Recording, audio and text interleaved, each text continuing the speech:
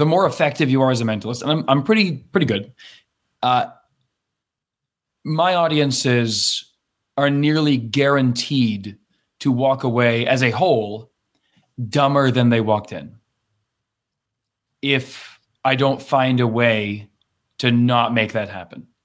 And I'm not saying disclaimers. This isn't a disclaimer debate. But I think it's fairly clear that there is a gradient in ethical problems with lying to people and leaving them worse than you found them. They're guys. They do magic. They are the Magic Guys. Hey guys, what's up? What's up? Welcome to episode 102 of the Magic Guys. Can you believe we're up to 102? Like, when does it end? Nobody knows. Hopefully never, you know? And I'm out here by myself right now, but we have a guest soon joining, and we also have a guest of the podcast who's a regular member, Jason, who should be turning up anytime now as well. Look, I hope you guys are all doing well, and it's great to see you in the chat already. Look at this. For those watching this, Jason is asking, what is the link? So that's great. I'm just going to give him the link as we're chatting. But, you know, since last week when we had the episode with the guys from the Ryan Bayer Experience, we were like, oh, we heard about this guy, Ken Axell, and we want to get to know him as well. Looked at my calendar, and it just so happens that he was scheduled to come on today. So thank you, Bob Possible, for that. We can see you in the chat, and we love you very much. So look, let's... there's so much to talk about because Kent is, from what I've seen already, you know, he's done a lot of amazing things we're going to talk about, but he's kind of, you know, a fellow budding corporate guy, you know, from Las Vegas. So it'll be interesting to see the differences between here and Australia. But look, we're going to bring him on, and guys, give a nice warm welcome to Kent.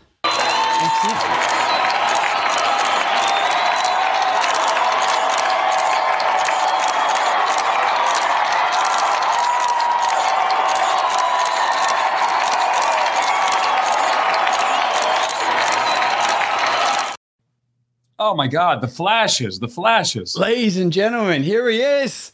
What's going on? How's it going? Hello, friends. To the show. Doing well, my friend, doing well. We've got more coming, yeah? Thanks for being here. Yes, we do. Should we, let's pop him up. Is it King Jace? King Jace, are you there? We don't know yet. He might not be here. We'll just bring him off for now in case he's going to turn up naked, because that could happen, guys. That could happen.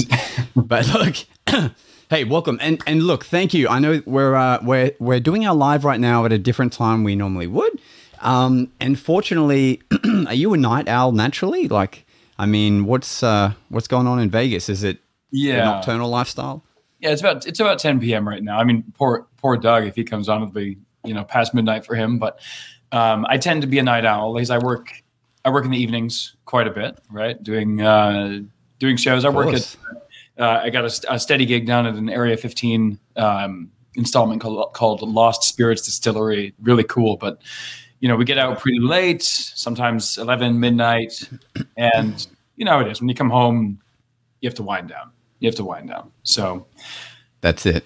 What better way to wind down than chatting with fellow performers? Yeah, I was thinking the same thing. What a great excuse to get right home. And you just came from a gig tonight, right? Was that the event you just came from, or you were doing? Yeah, tonight I was at Lost Spirits. Damn. Okay.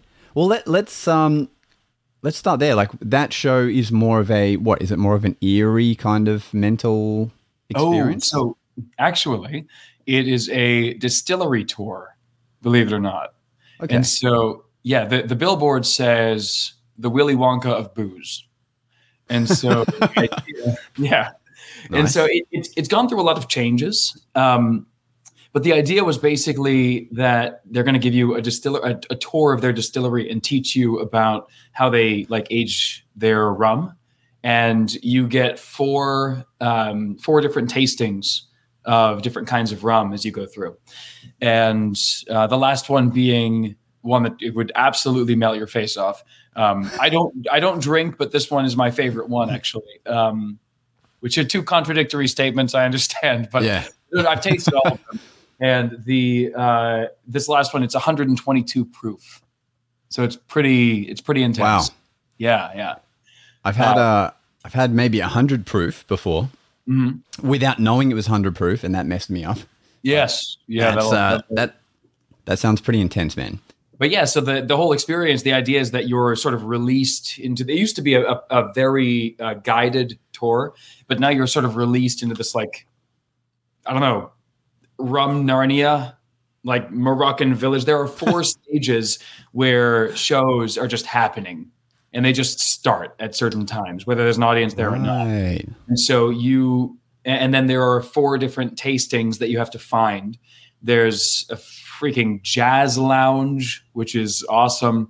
There's a bunch of stuff, and all of the different tastings are in these like little segregated areas, which are meant to be sort of different. And you always feel like you're going into something different when you're going through the space. So it's very cool. If anyone has a chance to go to Lost Spirits Distillery while they're visiting Vegas, definitely go. So this is it's like a discovery kind of thing. Like they're discovering these different rooms, different shows. Yeah, right. For sure. They have a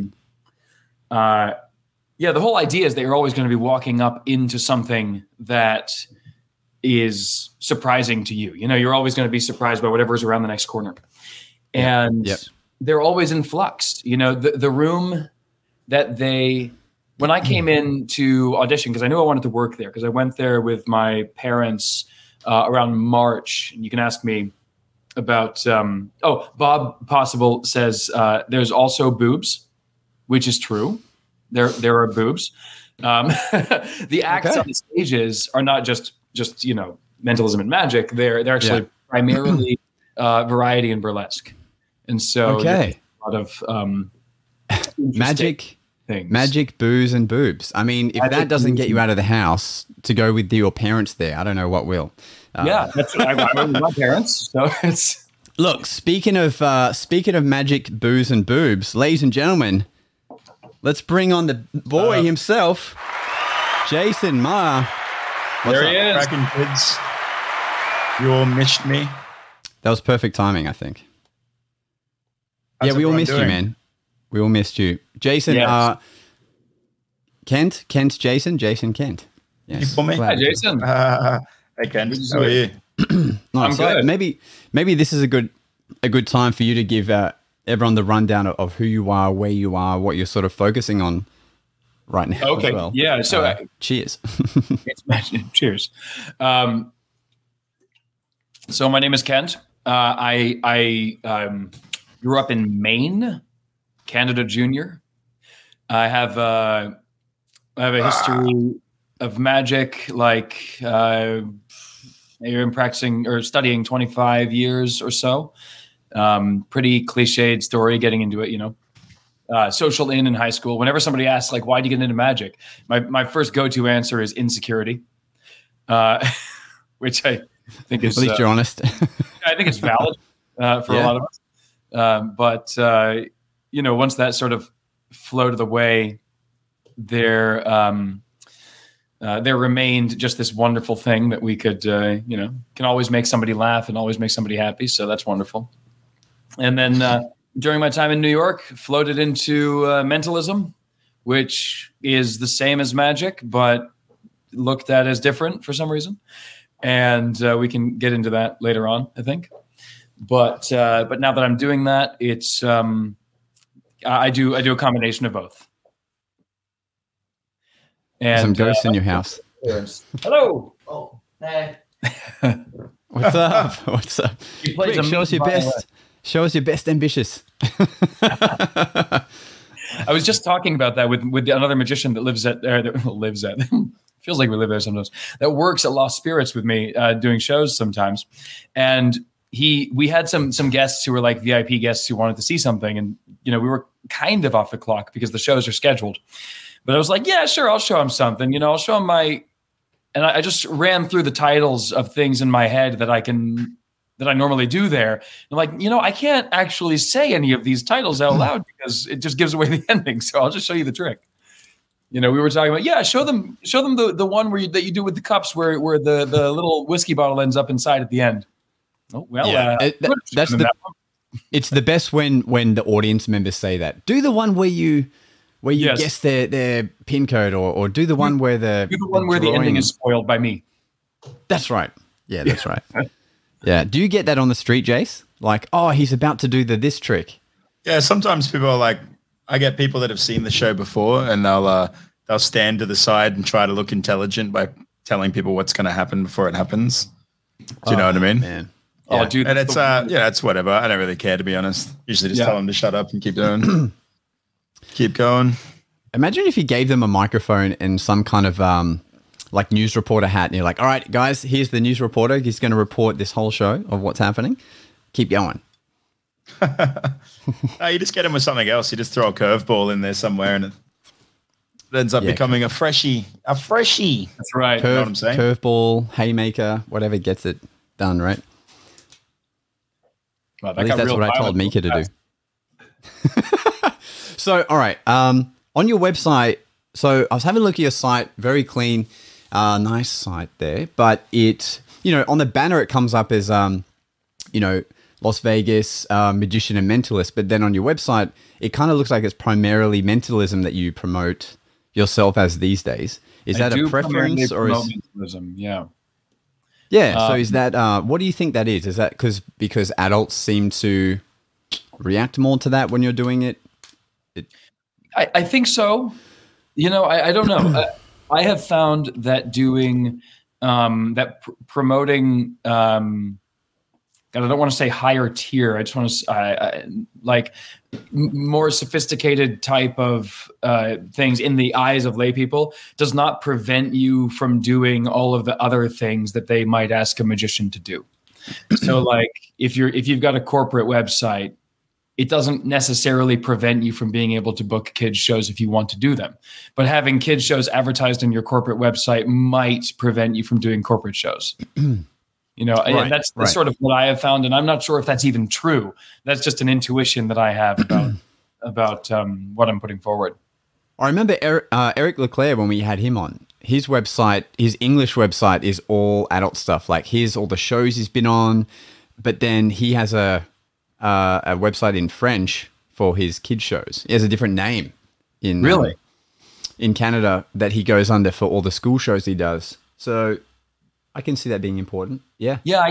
Well, definitely separating your, separating your messages, like not mixing your messages as much as possible is usually a good idea. Especially, even if the only reason I don't have a website to get people to visit my website, I'm shit at SEO and all of that stuff. I have no idea what any of that is. I am sure I have gotten gigs because people have found my website, but the website for me is primarily a tool for the hustle. So, social proof, yeah, exactly. So I'll go and, I have a fairly nice website. I've got to if you guys look at my Instagram right now, shameless plug, but if there are people watching and they look at my Instagram, I don't have a ton of followers, but it's pretty well laid out. And so if I, if I get a phone call from somebody who's looking for somebody to do some close-up for them, I can send them to my website, send them to my Instagram or whatever. They will instantly know that I do what I say I do because of the way I'm with you. Like, well, having 1 million followers doesn't really matter to me right now. Jason's the one that can vet your Instagram and tell you what it's really like. Oh yeah. Someone with the king following that Jace has in the magic world. For sure. But I had a booking the other week, and they booked me through my website. But when I chatted with them just before the event, they mentioned that they checked out, like they mentioned a few effects that I'd done on my Instagram. And they're like, oh, do you think you'll do that for any of the groups today? I know like the boss will love it if you unlock his phone. I'm like, oh, where'd you see that? Like, I was just going through Instagram. And so it's very common. They'll go from the website, click on the social link, check out what you've been doing recently. Yeah. Or if you're Jason, they go, yep, like, share, and then book. They'll just see wherever that is, right? TikTok, Facebook, YouTube. It's got to be worthy. It is worthy. Everything I do is worthy. Dude, I saw you just showed up in my feed the other day, and you were doing a oh my lord, you were doing just the most knuckle busty sandwich effect, where I mean there was something like this. That's all I have to say, right? It was. I don't know. I'm not sure. I'm not sure I know which one you're referring to. No. Like here, tell us a bit more. And then like this. Ah, right. The Daniel Garcia routine, right? Oh, that. Oh, yeah. No, that was just for the lols. Yeah, I know. Just for the lols. Yeah, I know people can see what happened in it, so I'm not really phased. But I don't know. It took me to. I know some people miss it, but yeah, most people can see what's happening. So, but even if you see it, you're like, did he just effing do that? Yeah, it was exactly, and that's the type of Do you think that's good or bad? I don't. I think it's probably people good. being able to see it. Well, me personally, I don't really care. I just I mean, I just post Magic stuff because I enjoy it, and if people enjoy it as well, that's awesome. If not, oh well. It's not like I can tell them what to do. That's a great attitude. I know it's good for the algorithm when you can watch it 15 times with the hope of getting it. Yeah, I mean, at least that just helps, doesn't it? That just helps the algorithm. For me, when I'm performing live, I know personally I like to try and do stuff that I guess would be difficult in a way that if they did figure out the method is still impressive. Yeah. I think people appreciate skill when it comes to it's like even if they've even if they've seen Jason do cups and balls 10 times on the street, they're still going to be like, oh goddamn, he just like loaded 10 of these in front of everyone without them seeing it, even if they know or they think they know something, you know. Oh yeah, for sure. Yeah. And that's why I won't say the method, but that's why there are tricks out there I just won't do, because the method is like, I feel like people would go, you're an idiot if that's all you're doing, you know? Or like the old invisible deck. I still can't find mine, bro. I still cannot find mine. I have 2. Just kidding. Because it's invisible. I have 2, but I don't use them. The only way I would use it is if I wanted to film that, you know, that the way that you can lay the cards out on the pool table and then you hit the pool ball and it lands on one. That's the only way I'd want to present it, because I think that's cool. Yeah. I think that's a cool way of doing it, right? I have no idea what you're talking about. Please expand on that. So the idea is that you would go to like a bar or something and you would get, a group of people to come over and they spread a deck of cards all over the table. Yeah. Right. All of them face down all over the table, and then they hit the white ball, and whichever card it lands on or is closest to, that's the selected card that would match a card that's face down in a box. As the method of card selection. Yeah, for sure. That's That's really cool. Like, that's entertaining to me. But as for the trick itself, like, I don't really like that trick. You know, I'm not really all about it. Jason, that sounds like your next vlog story. Yeah. It's all in the works, man. It's all in the works. All right, clip this moment. Jason, you should do that trick. And then put it before what we just said. Yeah. Yeah. There you Jason, go. you should try this, and then voice over for Josh. Yeah. All right. What are your thoughts on mentalism, Ken? With the how did you describe it? The morals of mentalism. Is that what you were saying? Oh God. Like, the ethics. Are there any when you do a magic trick, I think Tatanka from Tannins said this, and this guy, I didn't hear this directly from him, but I heard it through somebody else. And it's a really, really good point, and it kind of isolates or distills this problem, which is that magic gives you no answers, where mentalism gives you the wrong answers. And another way of saying this, which I've kind of latched onto for myself, is that the more effective you are as a mentalist, and I'm pretty good. My audiences are nearly guaranteed to walk away as a whole dumber than they walked in, if I don't find a way to not make that happen.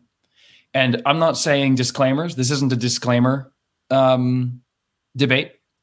But I think it's fairly clear that there is a gradient in ethical problems with lying to people and leaving them worse than you found them.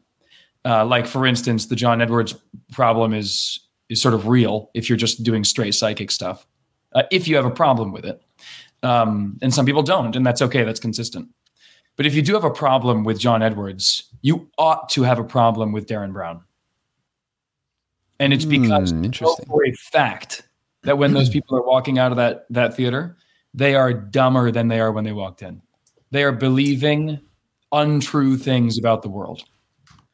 And they're not saying, how do they do that? They're not saying, they're not saying, that was a great, he's really good at deception. What they're saying is, that man is Sherlock Holmes. And that is possible to do. And I'm going to go to Barnes & Noble tomorrow and go to the psychology section to learn what he was doing. And I'm going to go to a class on NLP at the Y and spend $1,500. It's as lying can be. And I don't know how to solve that problem because I love the structure and the overall vibe of mentalism. But I know what my end goal is, which is to find to help move the culture around mentalism to be similar to the culture around magic. Even while you're watching Chris Angel's show, you can think to yourself, that's a real sorcerer, right? But when you leave and before you get there, you're like, that's a magician. He's using magic tricks. But while you're there, you're like, just a little bit of doubt, just for fun, right? You put out on your, if your ad copy doesn't contain the word magician. I don't know how to solve this problem. There are a couple of potential solutions, but I see people like Cassidy and Sylvia Brown to be on the same gradient, and the same is to be said of Darren Brown and Oz Perlman, who will both sit there on podcasts and lie. They'll just maintain the lie. And to me, that's uncomfortable and sounds very lonely. That's like Thomas just said, that's really well said. And I think there's a lot of places to take this. That's not what Thomas said. Yeah, that's right. He said, that's so effing well said. Yeah. Yes. Thanks, Thomas. So what about Darren Brown's miracle episode where he says, this is all bullshit, but watch me do it anyway? Is that better? Or is that still? I think so.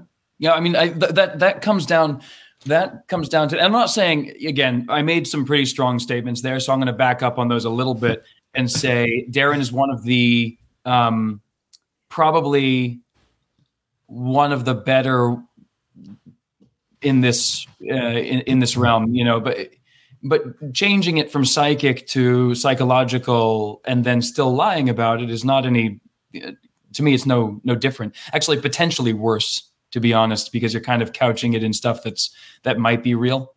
And so, but Darren has been pretty good about this. But I think that we all know as a collective that even in his first special, when he said the word magic at the end of a bunch of other words that were lies, he said, I use showmanship, psychology, hypnosis, suggestion, magic, and et cetera, et cetera. I think we all know that including that was ineffective. So actually, I don't know I don't think I've watched Miracle. Is that one of the newer ones? That would be like his second last one that's come out, I think. Okay, I haven't seen it. It's all preferenced around him exposing healers. And so he does all these bits where he can make someone walk again or lift someone up or do a Q&A piece. But he's doing it while saying, this is all fake, but you're still going to believe it and I'll still be able to do it. I think that's fair. I think that's probably levels the playing field. Although then the question about an effective disclaimer is whether or not it's actually effective. And the question that I have when people would have to It's kind of like, so I work with Banachek at his. I didn't actually finish, guys. I'm in Las Vegas. Sorry. No, please go. Yeah. We launched into the serious stuff too quick, right? But I work with Banachek, or I did work with him. I don't work with him as much anymore. But I was with his show that opened up at the Stratosphere for about a year and a half before I had to sort of pull back because I was just getting a lot of work and wanted to leave town and all that kind of stuff. And so I'll still go in once in a while and do notes and all that. But one of the things that his disclaimer is, I mean, effectively perfect at first glance when people hear it. He says, I use my 5 known senses to create the illusion of a 6th sense.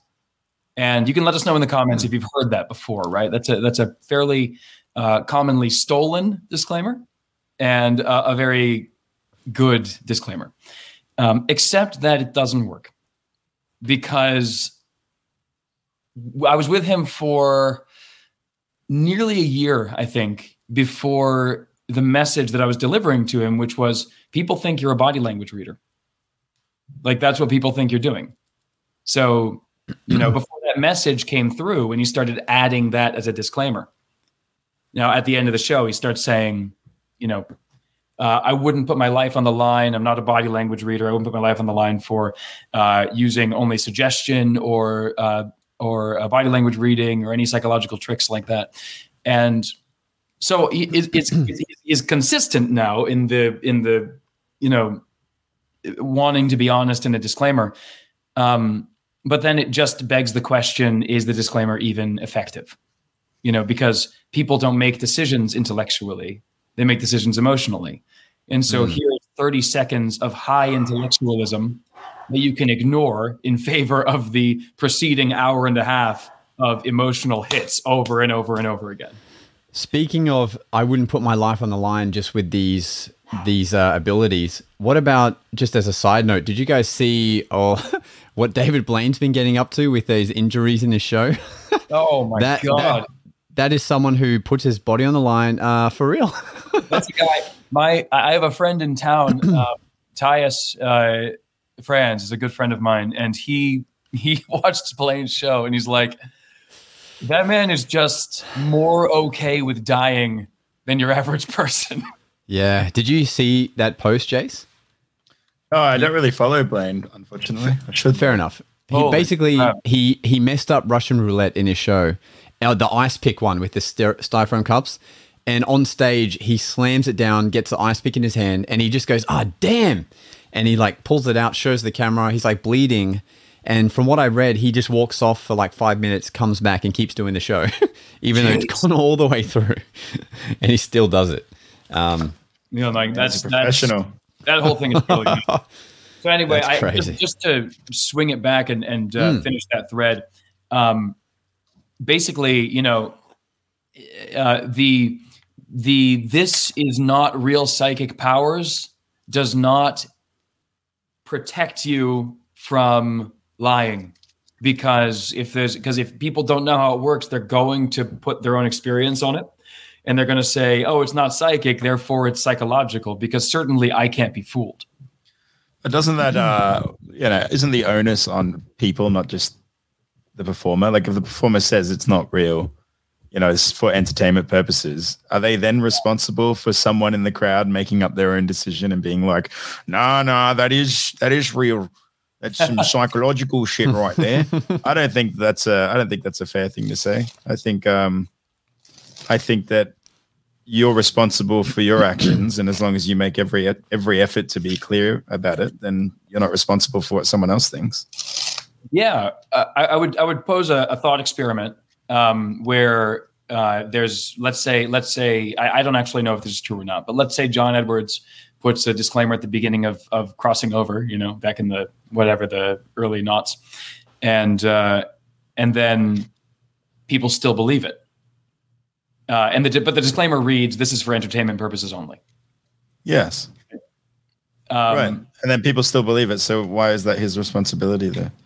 Well, then, similar to like if I had several trees in my yard and I said, don't eat from that one because the fruit is poisonous. And I'm not lying, but people go, you know what? I don't believe you. And then they eat from there. That to me is just natural selection.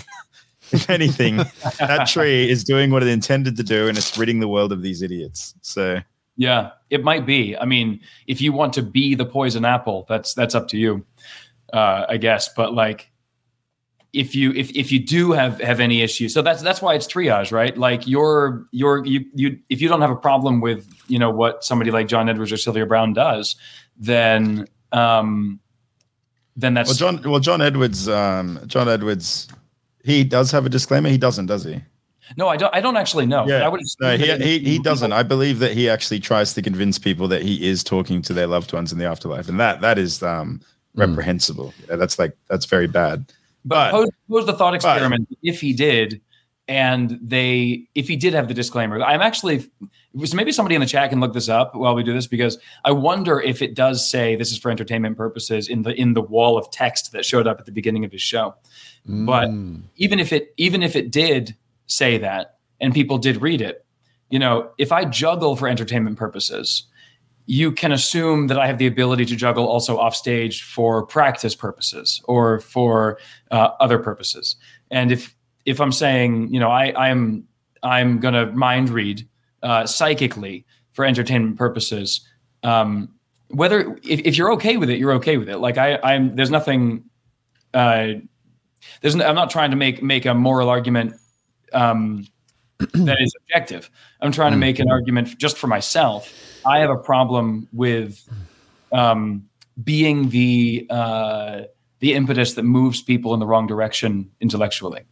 So how do you handle it when after your show someone's like, I can't believe you can read minds and you knew what I was thinking? What do you say to someone? If they press, I literally he reveals the method. Yeah. Yeah.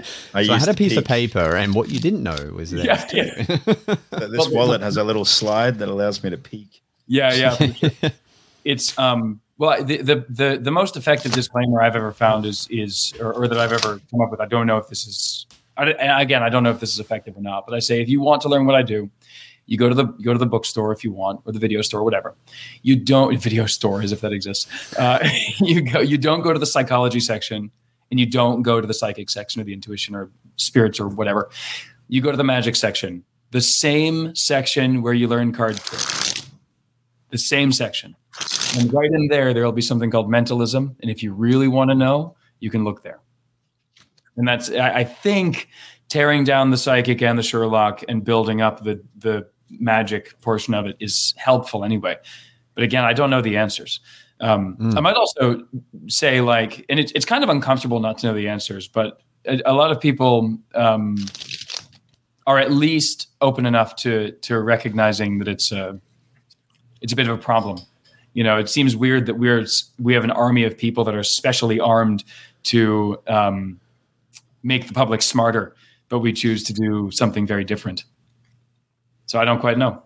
I'm open to any suggestions, by the way. Yeah, wonderful. Guys in the chat, after you've seen this episode, put it in the comments. We'll please. This is a big discussion, but it's very shallow oftentimes. Yeah, absolutely. What is what's it like being so you're performing obviously in the tour, and you're a regular performer in Jeff McBride's show as well, perhaps. I think I read maybe. But so Wonderground, I was a regular performer at the Wonderground when it was on, but after COVID during COVID it stopped. Right. He did it online for a little while, and I think I was part of a couple of those over Zoom. But generally we haven't gotten back together live yet. So I actually don't know if there are any plans for that kind of thing, but I was a regular close-up guy. I did bar magic at the Wonderground. That was a great experience. From what I've heard, it's amazing. Yeah. So what is the gig economy like in Vegas? Like, you see, obviously, there's the big star headlining shows, but when you're a worker and you're getting booked for events and stuff, what's that like? Is that are there just tons of great performers out there all trying to get the same gigs? What is it What's that like? Because in Australia, I would say there's infinitesimally less like professionals than where you're going to find in Vegas, for example. Yeah. Well, there's a lot of opportunity here.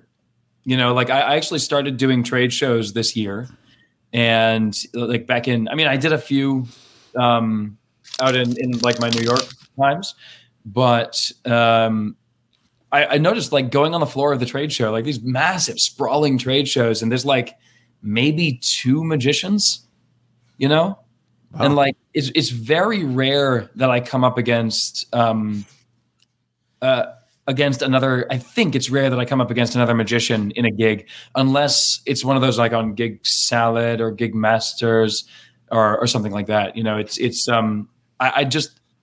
just don't see it as competition. I don't see us like until in other places. I mean, I heard that in England or in the UK rather, it's unheard of to not have a magician at your wedding.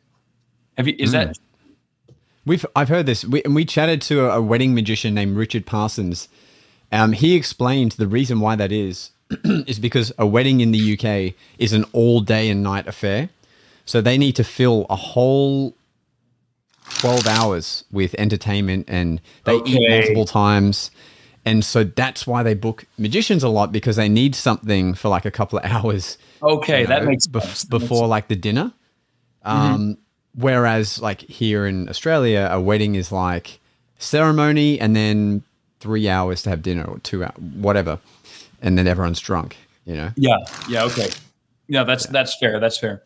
So I guess I don't know what the, I like to think that there's, when we do get, once we get ourselves so that there's a magician at every event in Las Vegas, then we can start looking at each other as competition. That's interesting. You know what I mean? But until then, it's like, dude, just make magic look good. There's an abundance of opportunity there.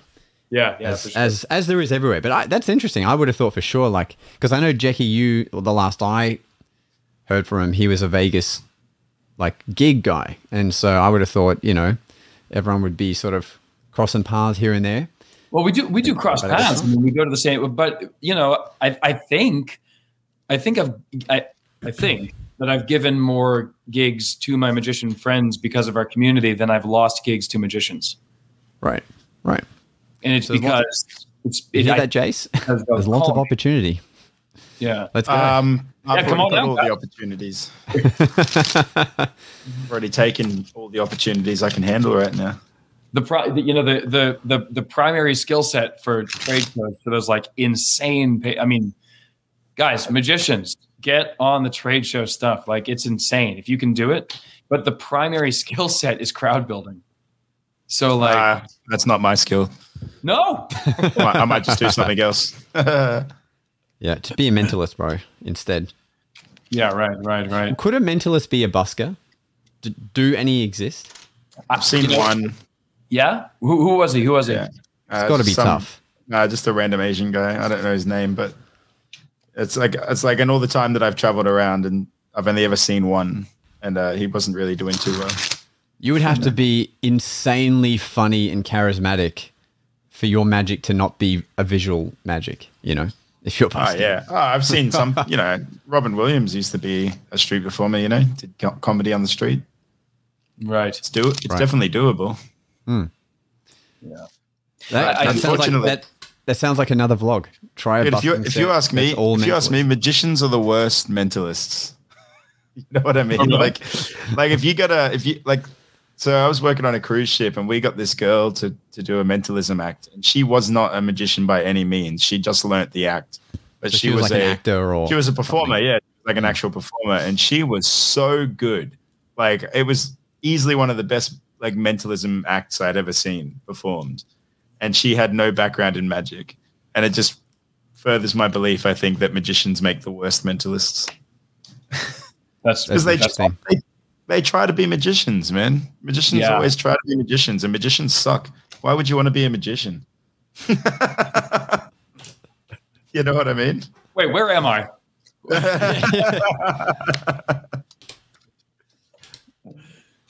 That's all great. true, though. I did see a bit of a crossover guy, I guess. I don't know if you call this mentalism or magic, but there was a guy in Santa Monica that used to lay out, like, it did a very quiet and quick act, but it would have a pretty quick crowd build, where he laid out a carpet in front of him and laid out forks on them and did fork bending for a crowd, and he would do fairly well. I guess back when forks had the right consistency for that kind of thing. Nowadays, it's hard to find. They get harder and harder to find. Our friend Stephen Bridges used to do fork bending as a crowd builder on the street. Oh, really? True. Yeah, True. I can see that. I mean, I mean, it's in trade shows. That's got to be a good builder. Like, I think I remember watching on a DVD. It was like one of the main guys that teach that kind of stuff. It was in a trade show environment. And I was like, oh, goddamn. Surely Banachek has his own company now that imports forks or something. No. Well, Morgan Strebler's got to, definitely. I don't actually know. I don't think it's cost effective to do that. I know that, I've stopped by many a restaurant supply store here on the way to the Stratosphere. Right.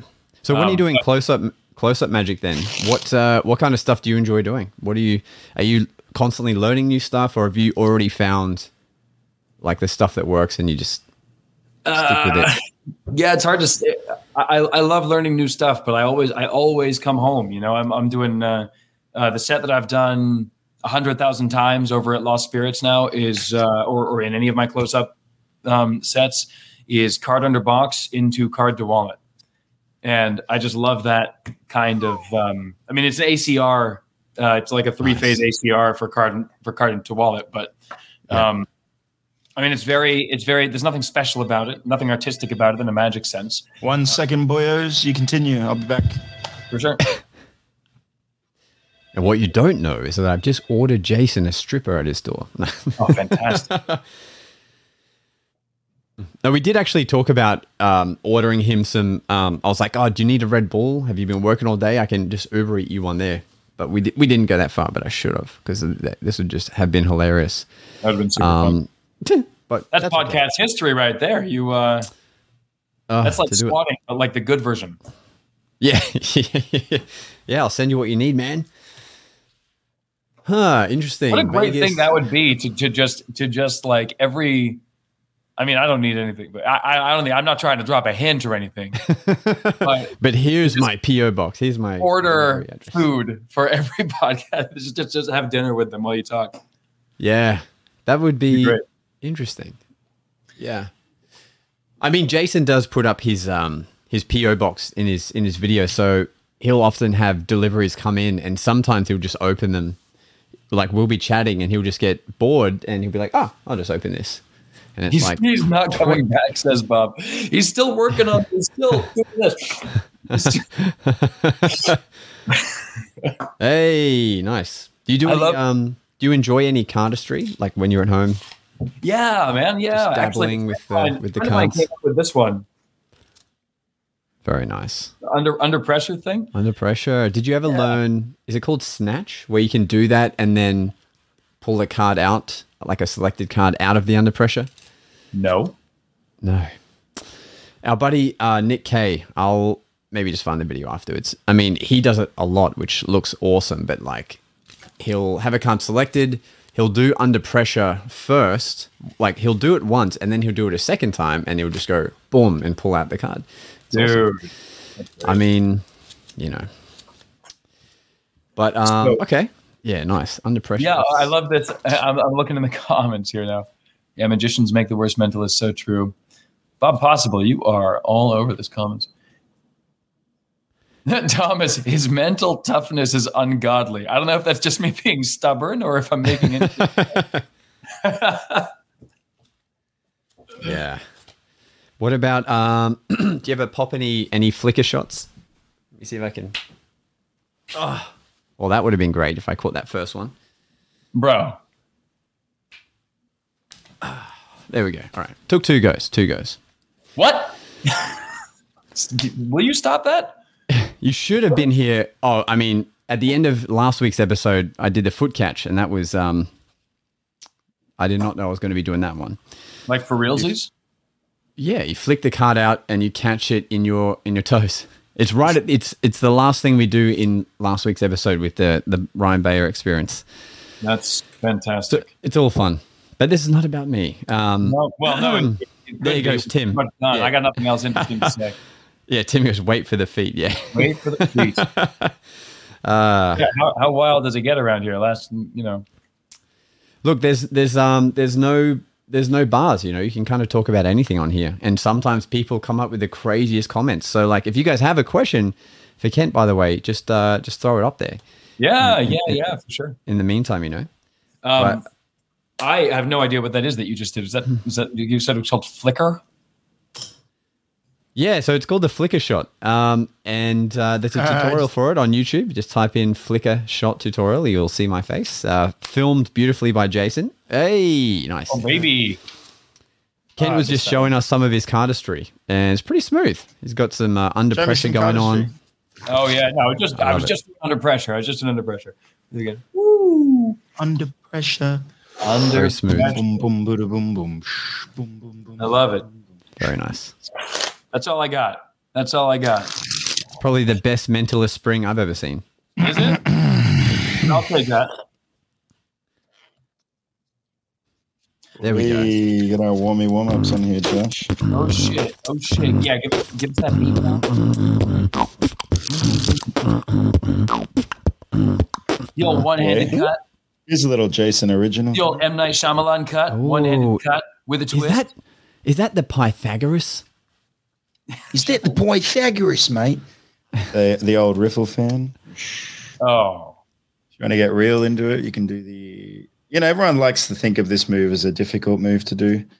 The one-handed riffle shuffle. You know why they think of it that way? Why? Because it is.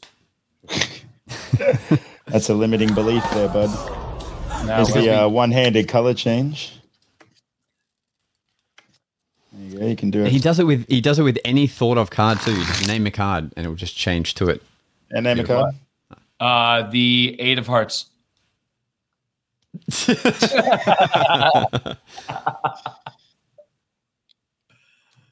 Anyway, yeah. So you're thinking of a card. Bam! Look at that. Smooth, baby. Oh baby. So that reminds me. So I was on a lecture tour with Robert Watkins, who is actually just named Watkins for those listening. It's not Robert, just Watkins. And he's a mentalist, wrote a couple of books, really, really good books, really good material.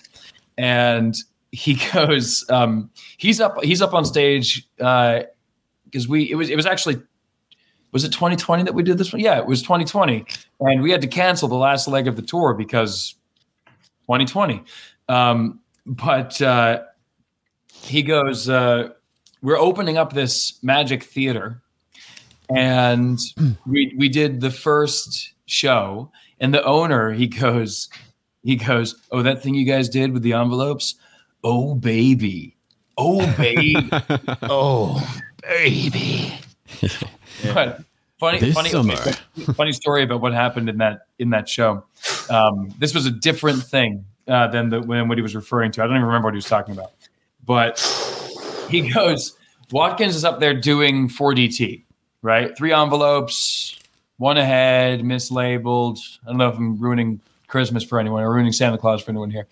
But 48 minutes in, with anyone who would have been upset by that is gone. For sure. Yeah, that's correct. Yes, yeah. I'm still here. What do you mean? So, yeah. So, it's not real mind reading. That's the premise for the whole previous conversation. That's what you didn't understand, Jason. Okay, yeah, you're caught up.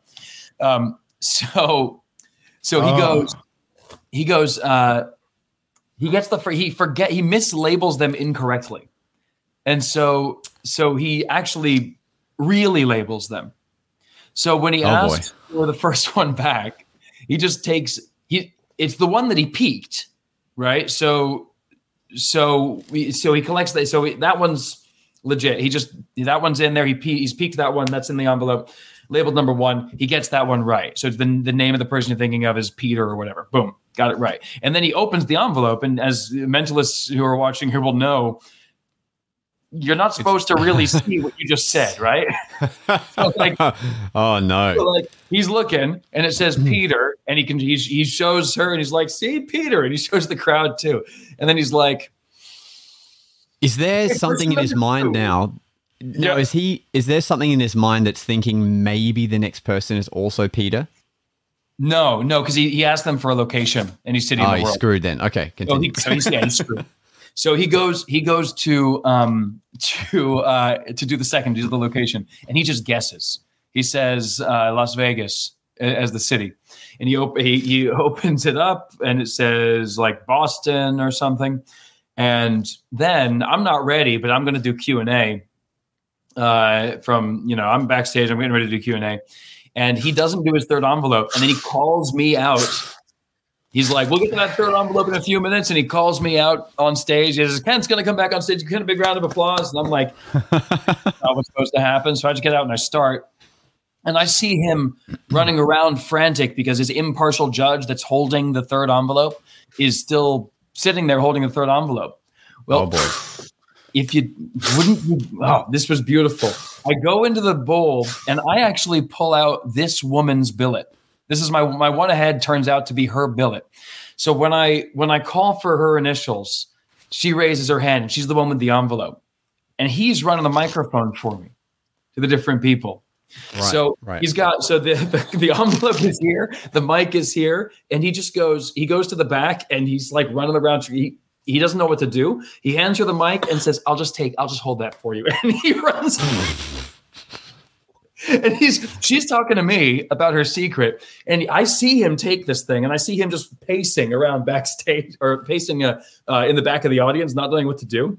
Eventually, he runs all the way around the audience, and to get to the backstage area, you have to go up on the stage to get back there. So he takes the envelope, goes up on the stage, goes in, opens that shit up, looks at it, seals it back in a new envelope, marks it, brings it back to her just in time to take the mic and say, here you go.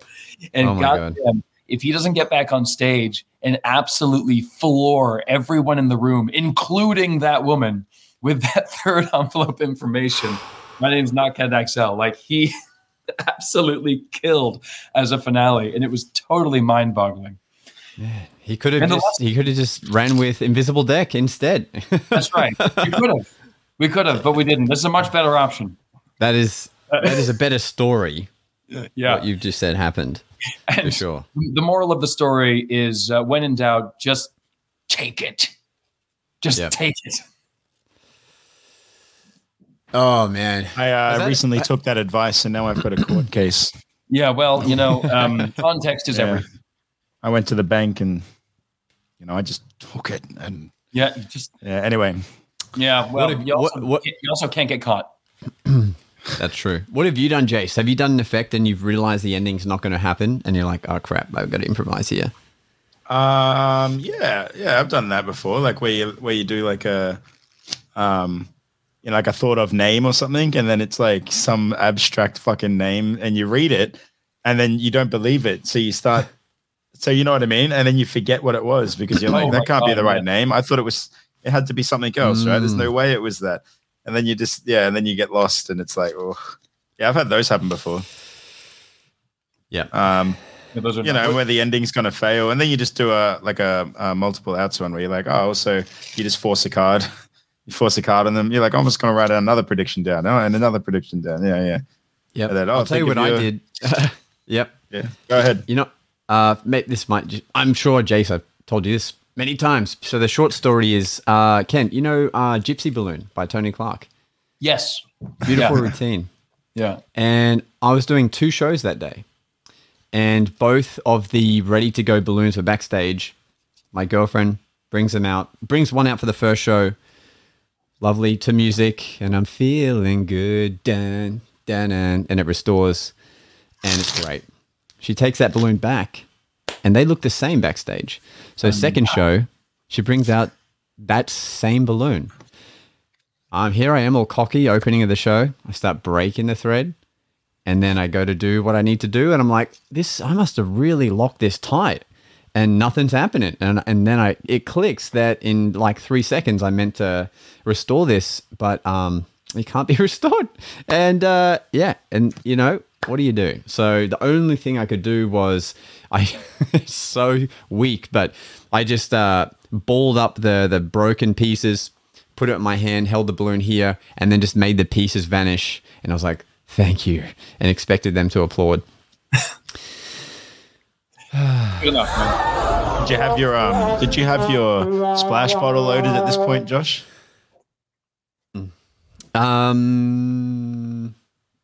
Probably.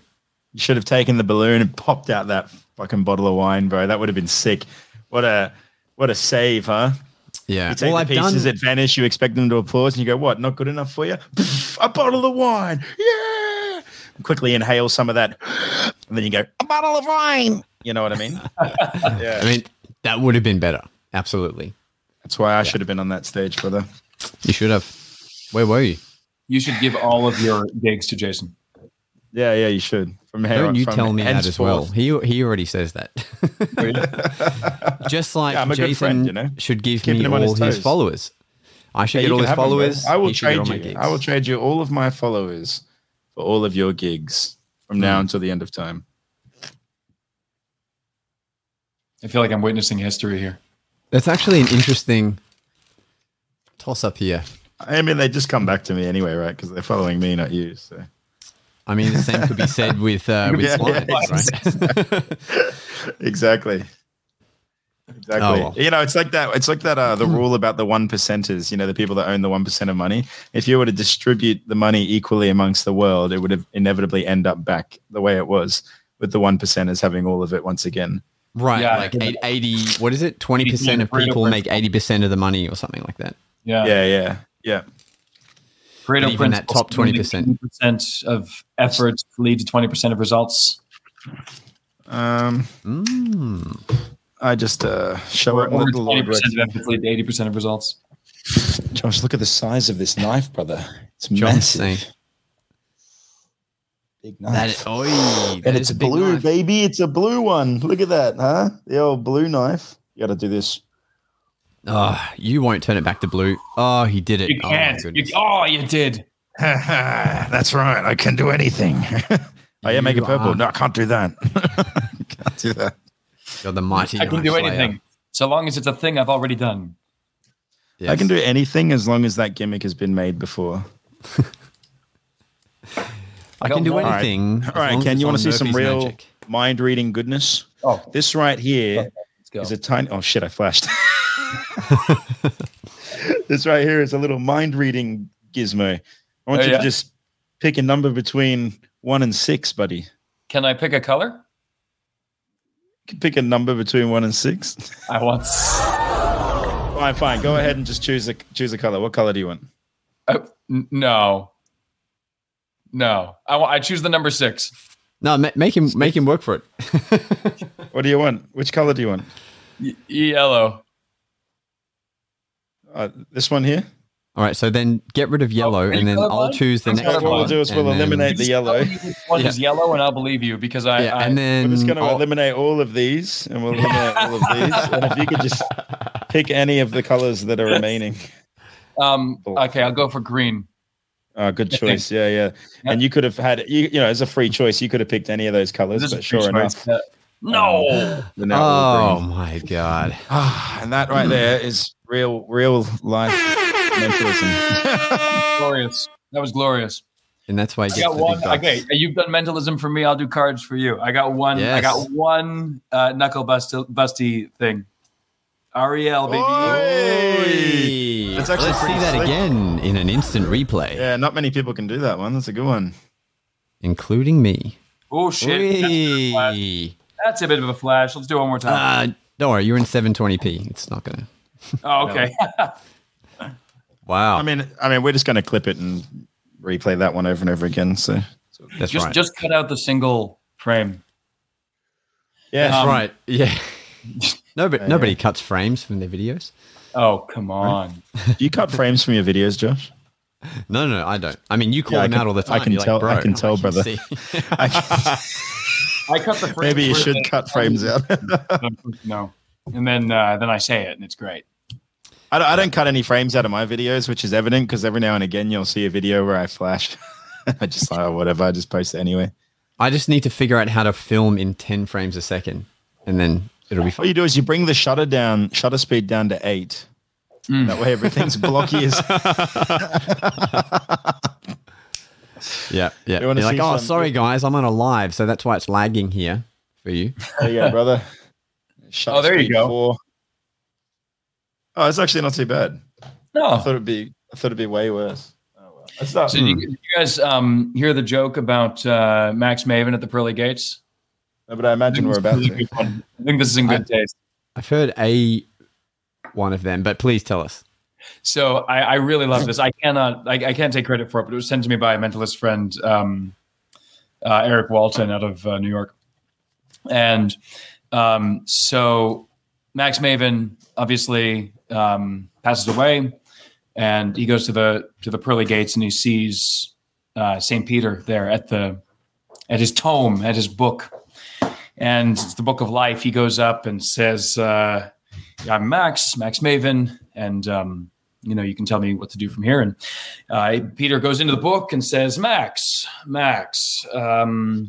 I actually don't see you here. I don't understand. Max goes, try Phil Goldstein, try that.